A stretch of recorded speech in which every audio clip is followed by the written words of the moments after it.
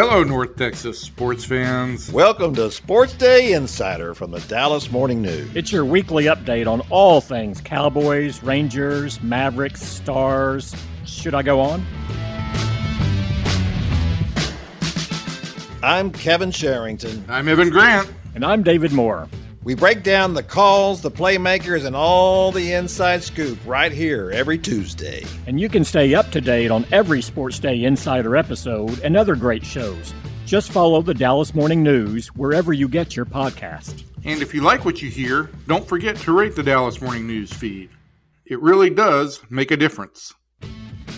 Guys, can we get the show started? Well, let's do it. Here we go, sports fans.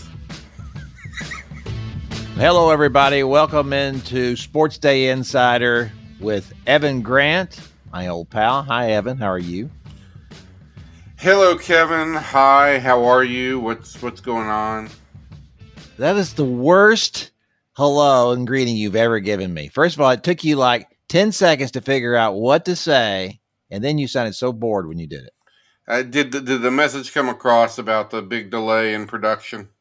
Yeah, that did. It did. One of our members seemed to be a little confused as to what the vacation schedule was that we agreed upon a couple of weeks ago. I guess that would be David Moore, who is the third member of our little troika here, and he's on vacation, so he's out today. Let me ask you this, Evan: what'd you do for July the 4th? Let's see. What did we do for July the 4th? We had a great big misunderstanding with my mother-in-law that led to her not coming real over fireworks.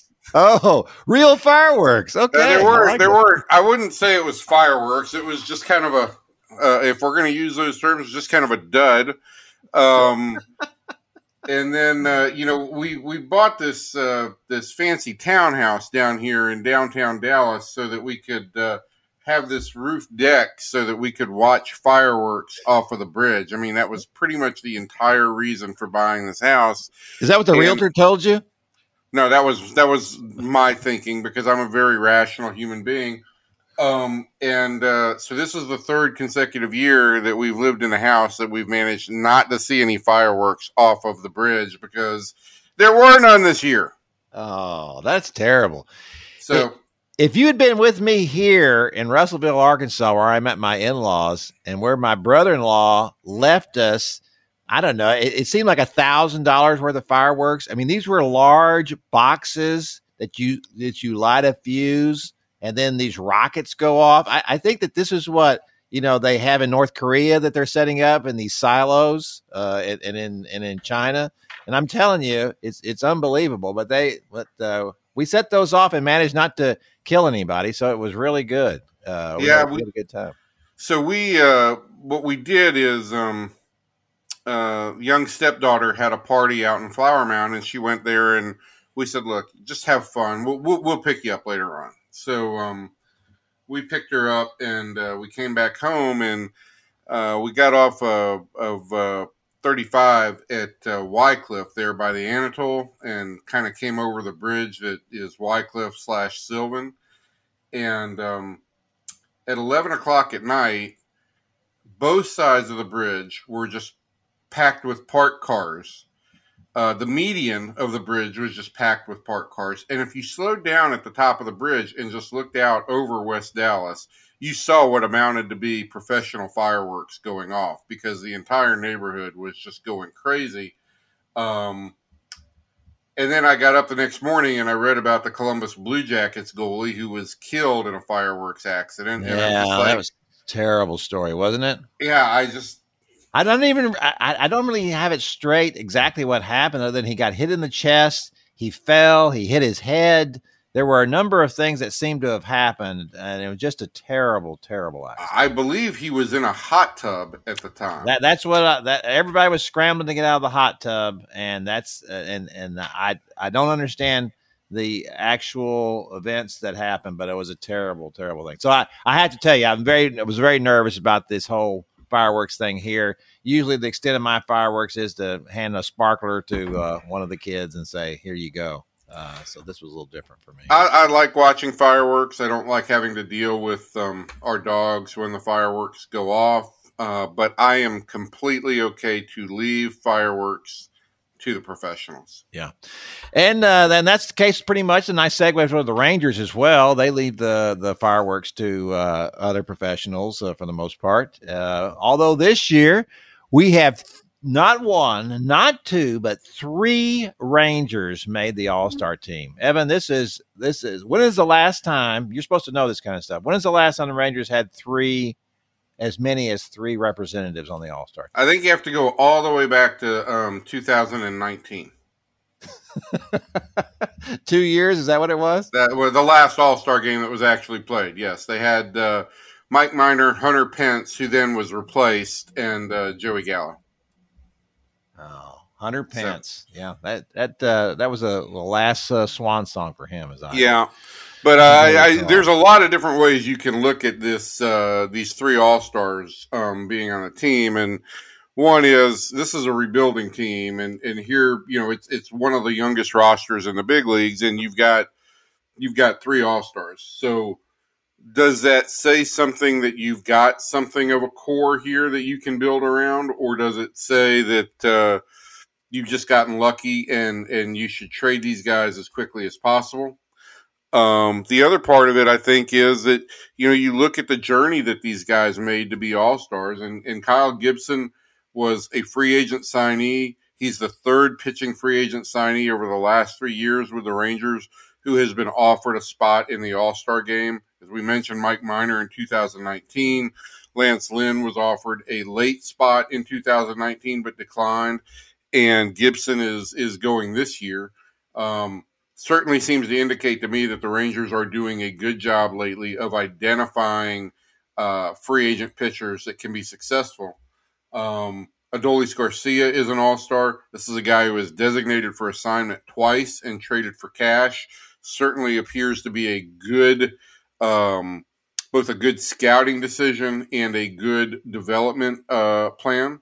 And then there's Gallo, and he's been in consecutive All-Star games now. He is an elite defender.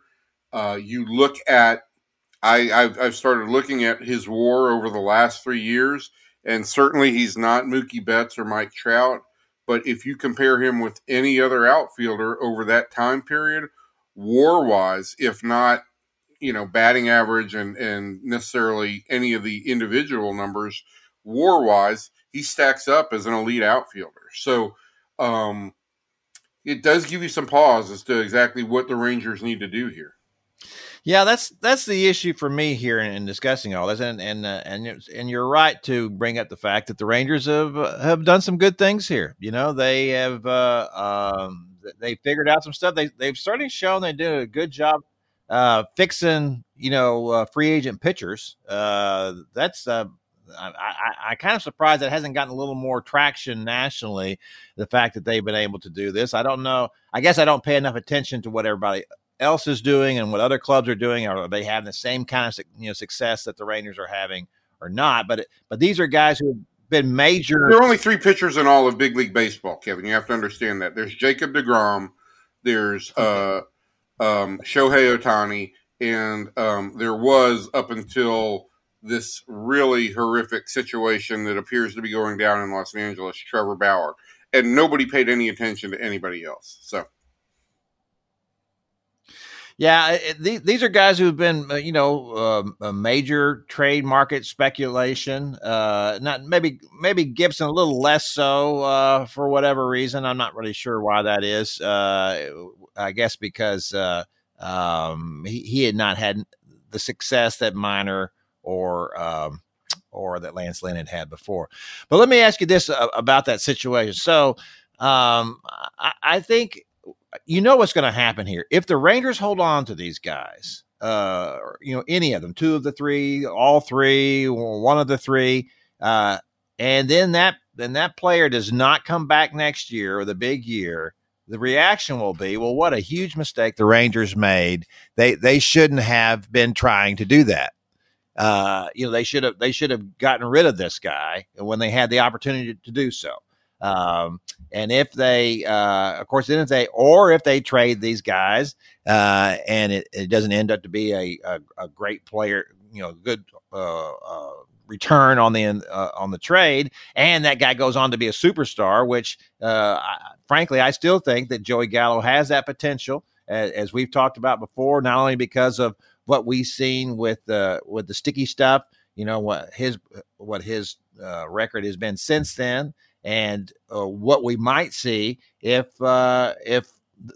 shifts are outlawed. I would think that would have a big bump in what Joey can do.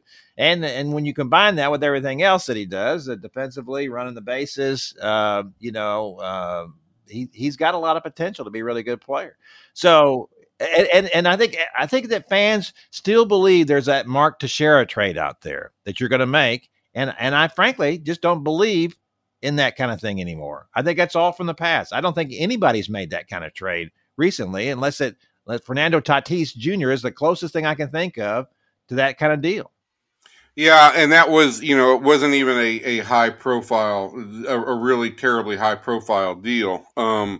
I feel like the market very much is a buyer's market, and has been for the last couple of years. Maybe because you've got control of Gallo, you'd have control of Gallo for another year after this year. And maybe there is the thought that, hey, as early as next year, maybe shifts could be outlawed, that Gallo would see a big jump. I feel like we keep trying to compare Joey Gallo to conventional numbers for elite players. And I think that what has changed is that what now defines elite is not the same as it once was. And sure, you would like to see him have a higher batting average. I don't think it's out of the realm of possibilities. I think this guy could go from, say, 235 to 260 in the course of a season. And if he does, then he's an MVP candidate, because his OBP is going to be well over 400 and his slugging percentage is going to be well over 500. And then you pair that with really good base running. He's not going to steal a ton of bases, but he's a very good base runner, and he's faster than people believe. And he's the best. He's as good a right field defender as there is in Major League Baseball. Certainly right now, the best in the American League. So you factor all that stuff in, and you've got a very valuable player. I think the biggest strike on Gallo for me still is this, that, and it's hard to define, Kevin, but I think the eyeball test on Gallo still says, look, when the game is on the line, it still feels like he's an easier out to retire than maybe he should be. And I think the stat that I look at about the third time through facing a pitcher, his numbers actually go down. Could those things improve? Yeah, I think those things could improve. And if they do, then again, I mean, this guy goes to the next level. And the question here, I think, is if you let Joey Gallo go at the end of all this, he's potentially a $300 million player on the free agent market. If you sign him now and you give him, say, $150 million, maybe you are overpaying him. But that's a wide variety in terms of value to potentially let go. And that's my big concern. Yeah, it is. It'd be my concern as well. And of course, we know on Adolis Garcia, he's under contract, very amenable terms for the Rangers for 5 years. And so that whatever happens with him, he ends up being a star. If he ends up being Danny Santana, they're not out any money for that. And it didn't cost him anything to acquire him. This is a win-win situation for the Rangers, whatever happens with Adolis at this point. Certainly Kyle Gibson, a guy that, and I don't know if we've ever talked about this, and not that it really matters that much, but besides being a really good pitcher, he's really a good guy. And I wish I could spend some time actually talking to him other than just on a Zoom. But just seems to be such an upbeat, really nice guy, really good teammate. And then, of course, that's what everybody's saying, and judging by Joey's comments about Adolis, is the same way. everybody, Joey's saying that he was as happy that Adolis made it as it was that he made it, because people like him so much. And I guess this is one of the unfortunate sides of everything that's going on now is that, we're not getting to know these guys as well. Certainly, you know them a lot better than I do.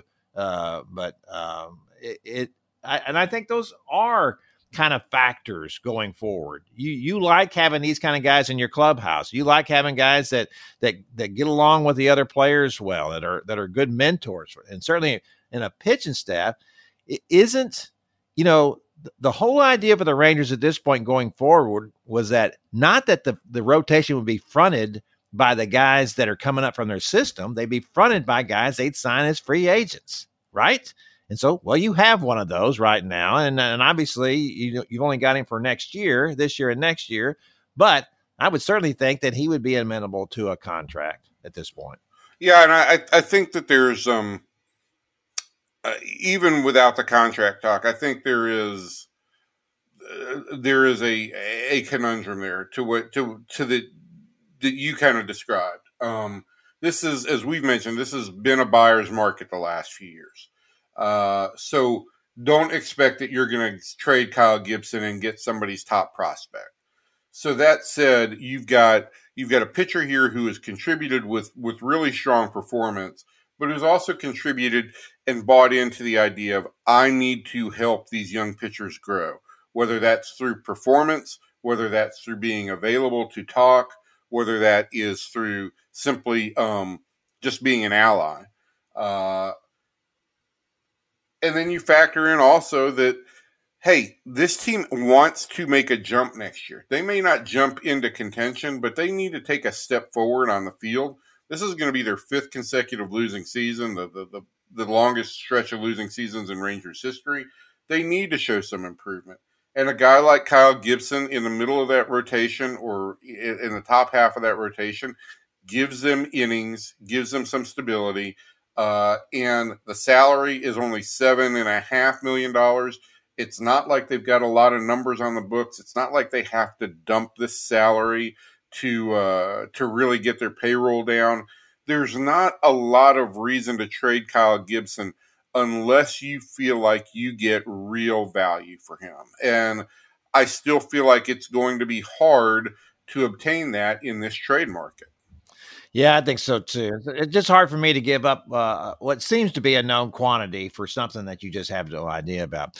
All right, speaking of which, stuff we have no idea about. Let's look at the MLB draft that's coming up this weekend, and the Rangers, of course, with the second pick. Been a lot of speculation about what that would be. I know that early on I was all over Kumar Rocker. I think that conventional wisdom says that's not such a good idea. Even my wisdom says it doesn't look like such a good idea with the second pick anymore. I got to tell you, I am, if he's available, I am now a Jack Leiter guy with the second pick. Yeah, I think the argument that still takes place inside the Rangers front office is going to come down to what's the potential best value in terms of long-term commodity. And the 3 shortstops, that's always going to be, look, if you get a franchise caliber shortstop, that's always going to be more valuable than even a top of the rotation pitcher. The wild card is Henry Davis, the catcher from Louisville, because as we've talked about and as I've written, I think the catching position is going to change pretty dramatically with some rule changes over the next couple of years. So all those conversations have to be had. I'm with you. I've been a Vanderbilt pitching fan, really from day one. I think that Rocker is probably fatigued and maybe a little bit hurt this year. And I think that over time that's going to come back to be shown that he'll be just what people predicted he would be. But certainly Leiter has outpitched him this year. If you go with either of those Vanderbilt pitchers, I've got to tell you that from my perspective, I think you're strengthening a strength in this organization right now, and you're going to have somebody who can move quickly and help this team.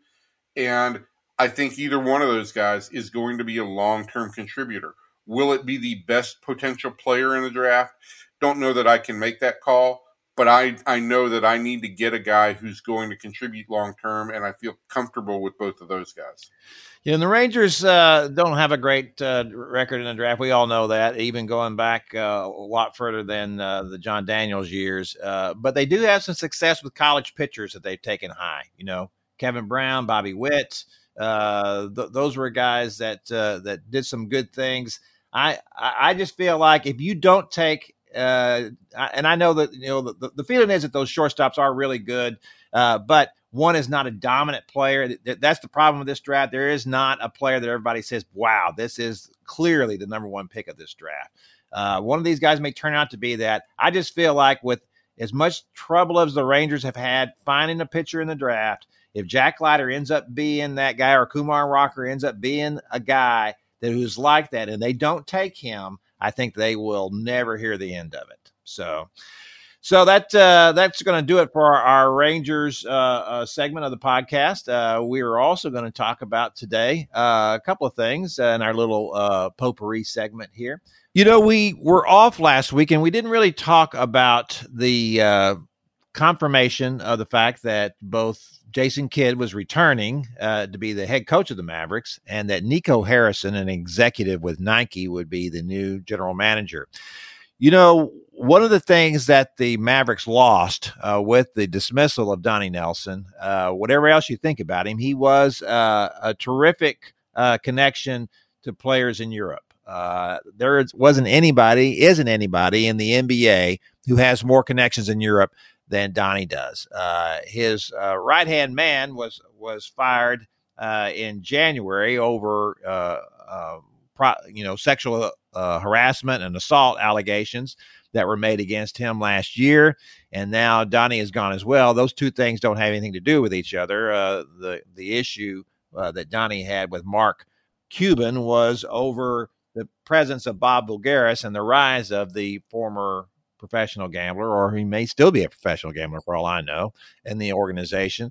So now what the Mavericks are going to have to rely on with Nico Harrison is that they do a better job, A, in the draft, and B, signing free agents. This has been the big black mark against Mark Cuban. I think probably a little unfairly. If you're not on one of the coasts, it's hard to attract big name free agents. So we'll see though what Nico Harrison does. You know, we saw some speculation last week that the Mavericks would be among 2 or 3 teams that will be chasing Kawhi Leonard. And I know you would ask, why would Kawhi Leonard leave the Clippers? Well, Kawhi's a little different. He's the kind of guy who marches to his own drummer. So we'll see what he does. Do you think, Evan, that we should be judging Nico Harrison now by what the Mavericks do in free agency this summer? Is that fair? It sounds like that. Well, go ahead and take a drink before you talk, though, Evan. Go right ahead. I was choking on something, Kevin. It sounds like you're constantly choking, but don't let that stop you now. Well, stop talking about my writing, okay? Okay. It sounds like that basically what the Mavericks have done is put together a nice recruiting team, and that's the way they're looking at the coach and general manager's position. They have failed on luring the big time free agents that they wanted to ever since they won the NBA championship. You know, that should have been a springboard into the potential of an era of dominance, and it really wasn't. It was kind of the end of the beginning of the end. So it's hard for me to grasp exactly what it is an NBA general manager does these days, because so much power, it seems, just rests with the players. Players often dictate who the coach is. The coach, as you said, it's about building relationships and making it a desirable place to play. And I think the general manager and the general manager rolls into that. The biggest difference, I think, is that, Donnie Nelson was a big-time scouting guy. And they've done a great job on scouting. They've done a great job on international scouting, and I'll be interested to see how this impacts that. Yeah, this will be interesting going forward. I'm not going to say that Nico Harrison's a failure if they don't come up with something this summer. For one thing, they don't have a lot of money available to them. So they can't give out a max contract. Now, if they don't re-sign Tim Hardaway, first of all, that would be an issue. Now, if they don't re-sign Tim Hardaway, yeah, then they're going to have about $29 million available to them. I think that would probably be a mistake not to sign Tim Hardaway, although he is coveted by Miami, and he has indicated he might be amenable to that kind of thing.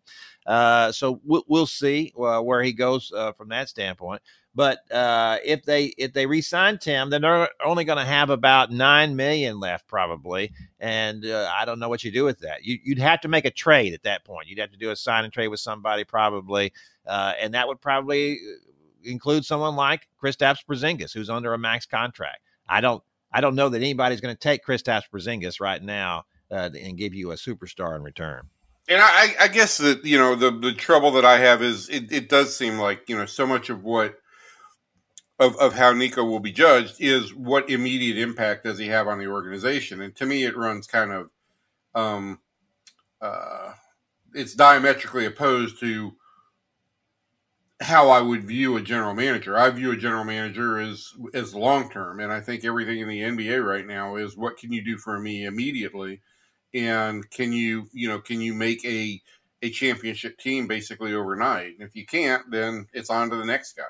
Well, and that's so especially true, though, when you have a superstar point guard and you don't want to be wasting those years and your potential of becoming a championship team when you got a guy like Luka Doncic, who just now lifted Slovenia to its first Olympics berth ever.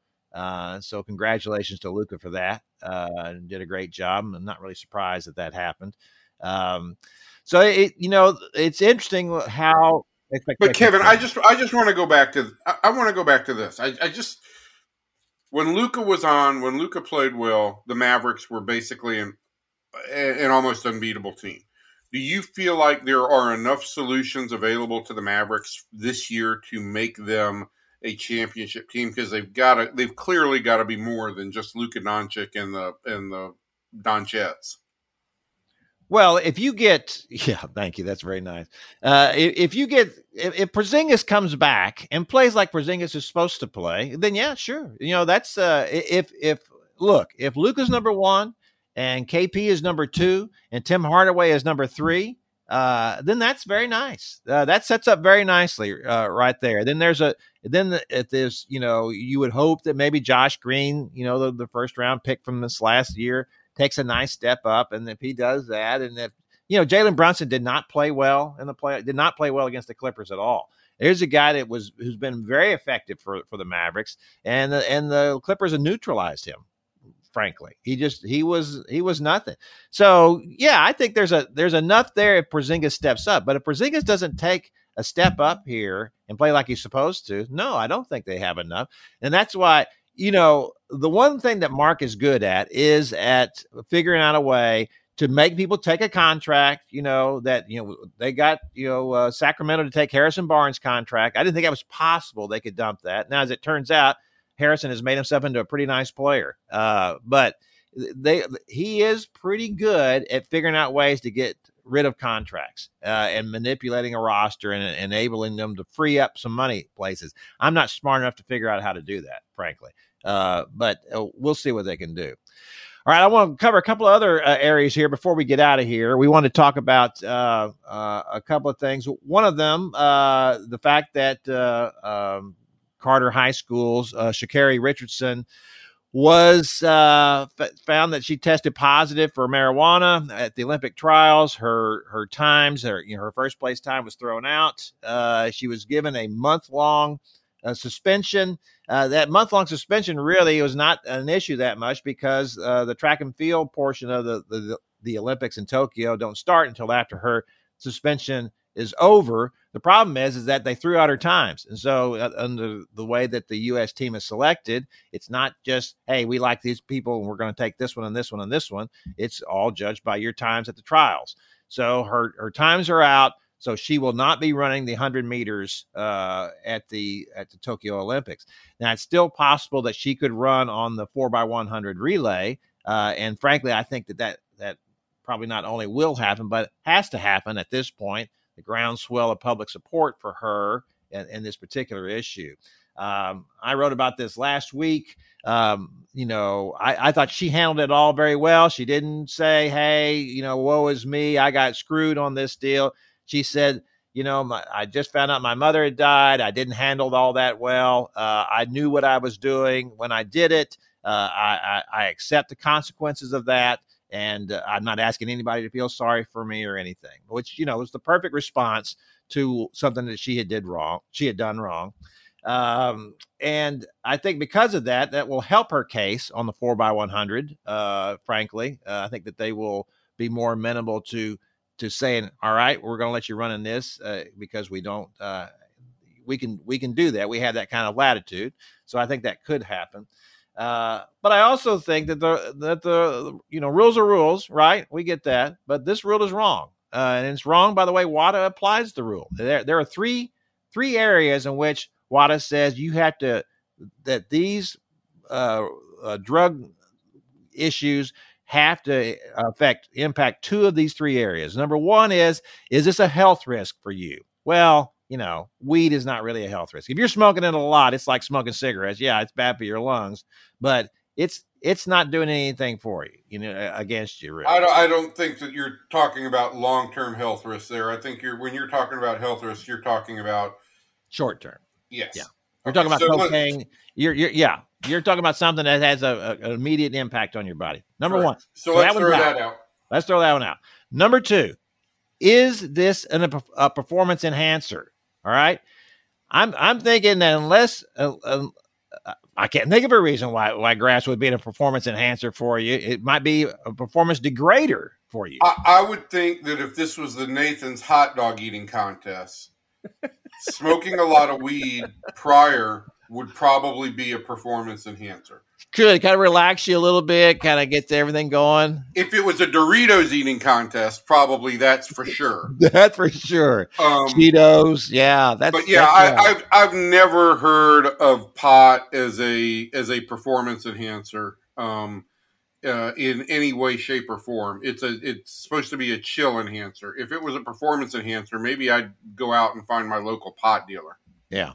The one thing that I, in my research, limited research that I've seen about it, is said that, sometimes in training, it can help you bounce back the next day, but we're not talking about training issues. We're talking about if you smoked a joint before you went and ran in a race, would you run faster? No, you would not. Listen, you would not run faster. And let me just say this. If this is this big a deal, okay, to the, and I'm not even going to get into all the doping associations here, but if this was this big a deal, then don't run the Olympic the Olympic qualifying track meets in a state where weed is legal. She wasn't doing anything illegal in the state of Oregon at that point in time. So this is the dichotomy and the issue that we've got in the states right now is that it's legal in 18 states and it's decriminalized in a number of others. And so in that regard, I don't understand how this can be how this can be a disqualifying method. Now, go to rule number 3. Number 3 is this: does it violate the spirit of sports? And now that's a nice broad umbrella, isn't it? The spirit of sports. I'm not even sure there's such a thing as a spirit of sports anymore. Sports is all about making money, and that is the spirit of sports, is a big dollar sign. So that's a ridiculous thing to bring up anyway. That's just some way for you to say, we got one of the other two. We needed one more for sure. We'll say it's the spirit of sports. I think the spirit of the sport element comes into this. There was a long period of time where we viewed the Olympics, right, as some kind of pure athletic competition, and that it was pure bodies and amateurs and all of this. It is not. It is a money-making opportunity, just like you said. It is a commercial event. And if that's the case, then we need to rewrite these rules as to what violates the spirit of the sport. if it's cheating, it's cheating. But there's no way that somebody smoking a joint could be considered violating the rules or the spirit of a sport. And I think it's just silly at this point in time that this has become, such a big story. Should she have done it? No, because the rules that are in place say she shouldn't have.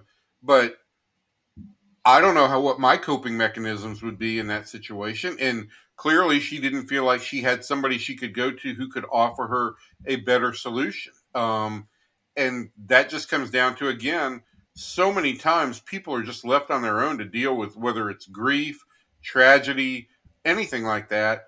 They have to search out and find what works for them. No question about that. So, anyway, it was a sad thing to see happen. She was a great story. We hope that she still gets to go to the Olympics and run in the 4x100. I think that'd be terrific. And I think that's probably what is going to happen here. But we'll see. I would not ever say that that people running the USOC, running the Olympics, are doing anything associated with logic. So we'll reserve judgment on that. All right, one last thing before we get out of here.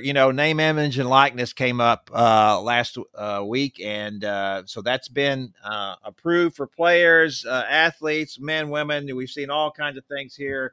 Everybody's going to get a little bit of the action now. So, Evan, you and I want to sign up for this NIL, and we're looking for a sponsor. I'm thinking, just looking at the two of us, Mr. Clean would be really good as a sponsor for us. Not that, just from the neck up, we got that look, not really from the neck down, so much, but neck up. But we'd have to shave our old man goatees, Kevin. Well, I'd be willing to do that for a little cash. I'm willing to do anything for a little cash. You tell me that you're going to give me money for that, I'm all in, and I think even more so, my lovely wife is all in for that. She would tell me if I got to put, something across the top of my head, advertising space up here, she'd be all for that too. Yeah. Whatever brings in a little dough. So your choice would be Mr. Clean. Well, just off the top of my head. So, and you think you're, off the top of your head. Now, I think you have to consider a few things. Okay, one is the money, and let's face facts that the money that we're both going to get is going to be very minimal. Okay. Number two is the product, pretty much like our salary. Exactly, is the product that you will receive as part of this endorsement. I don't need Mr. Clean. What I need is pizza. I need pizza in this house. So, since I already have a name, image, and likeness, so to speak, pizza at Cane Rosso, I will sign up for the pizza program, and I don't care if they give me money. Just feed me. Yeah, I forgot about that. I've been trying to put that out of my memory. That large cutout figure of you, bigger than life size, actually. That's very disturbing. I've a few times I've awakened in the middle of the night screaming at the mirror image of that. Well, just the Photoshop way they did it made me much more slim, and I think Gina is looking to replace me with that cardboard cutout. Which would be really a good idea, I think, at this point. Has the same personality. So. Yeah, absolutely. All right, that's going to do it for our podcast this week. We appreciate you coming in and listening for this week. And be sure to come back in 2 weeks. We're going to be off next week. Just a boondoggle here. Nobody ever works. The only person that's ever working, Jeff Whittington, our producer. We appreciate that. He's all across America, and wherever he stops in his van with his lovely wife, he puts on a show for us. So we appreciate that. So we appreciate you too. So we'll see you next time. Bye.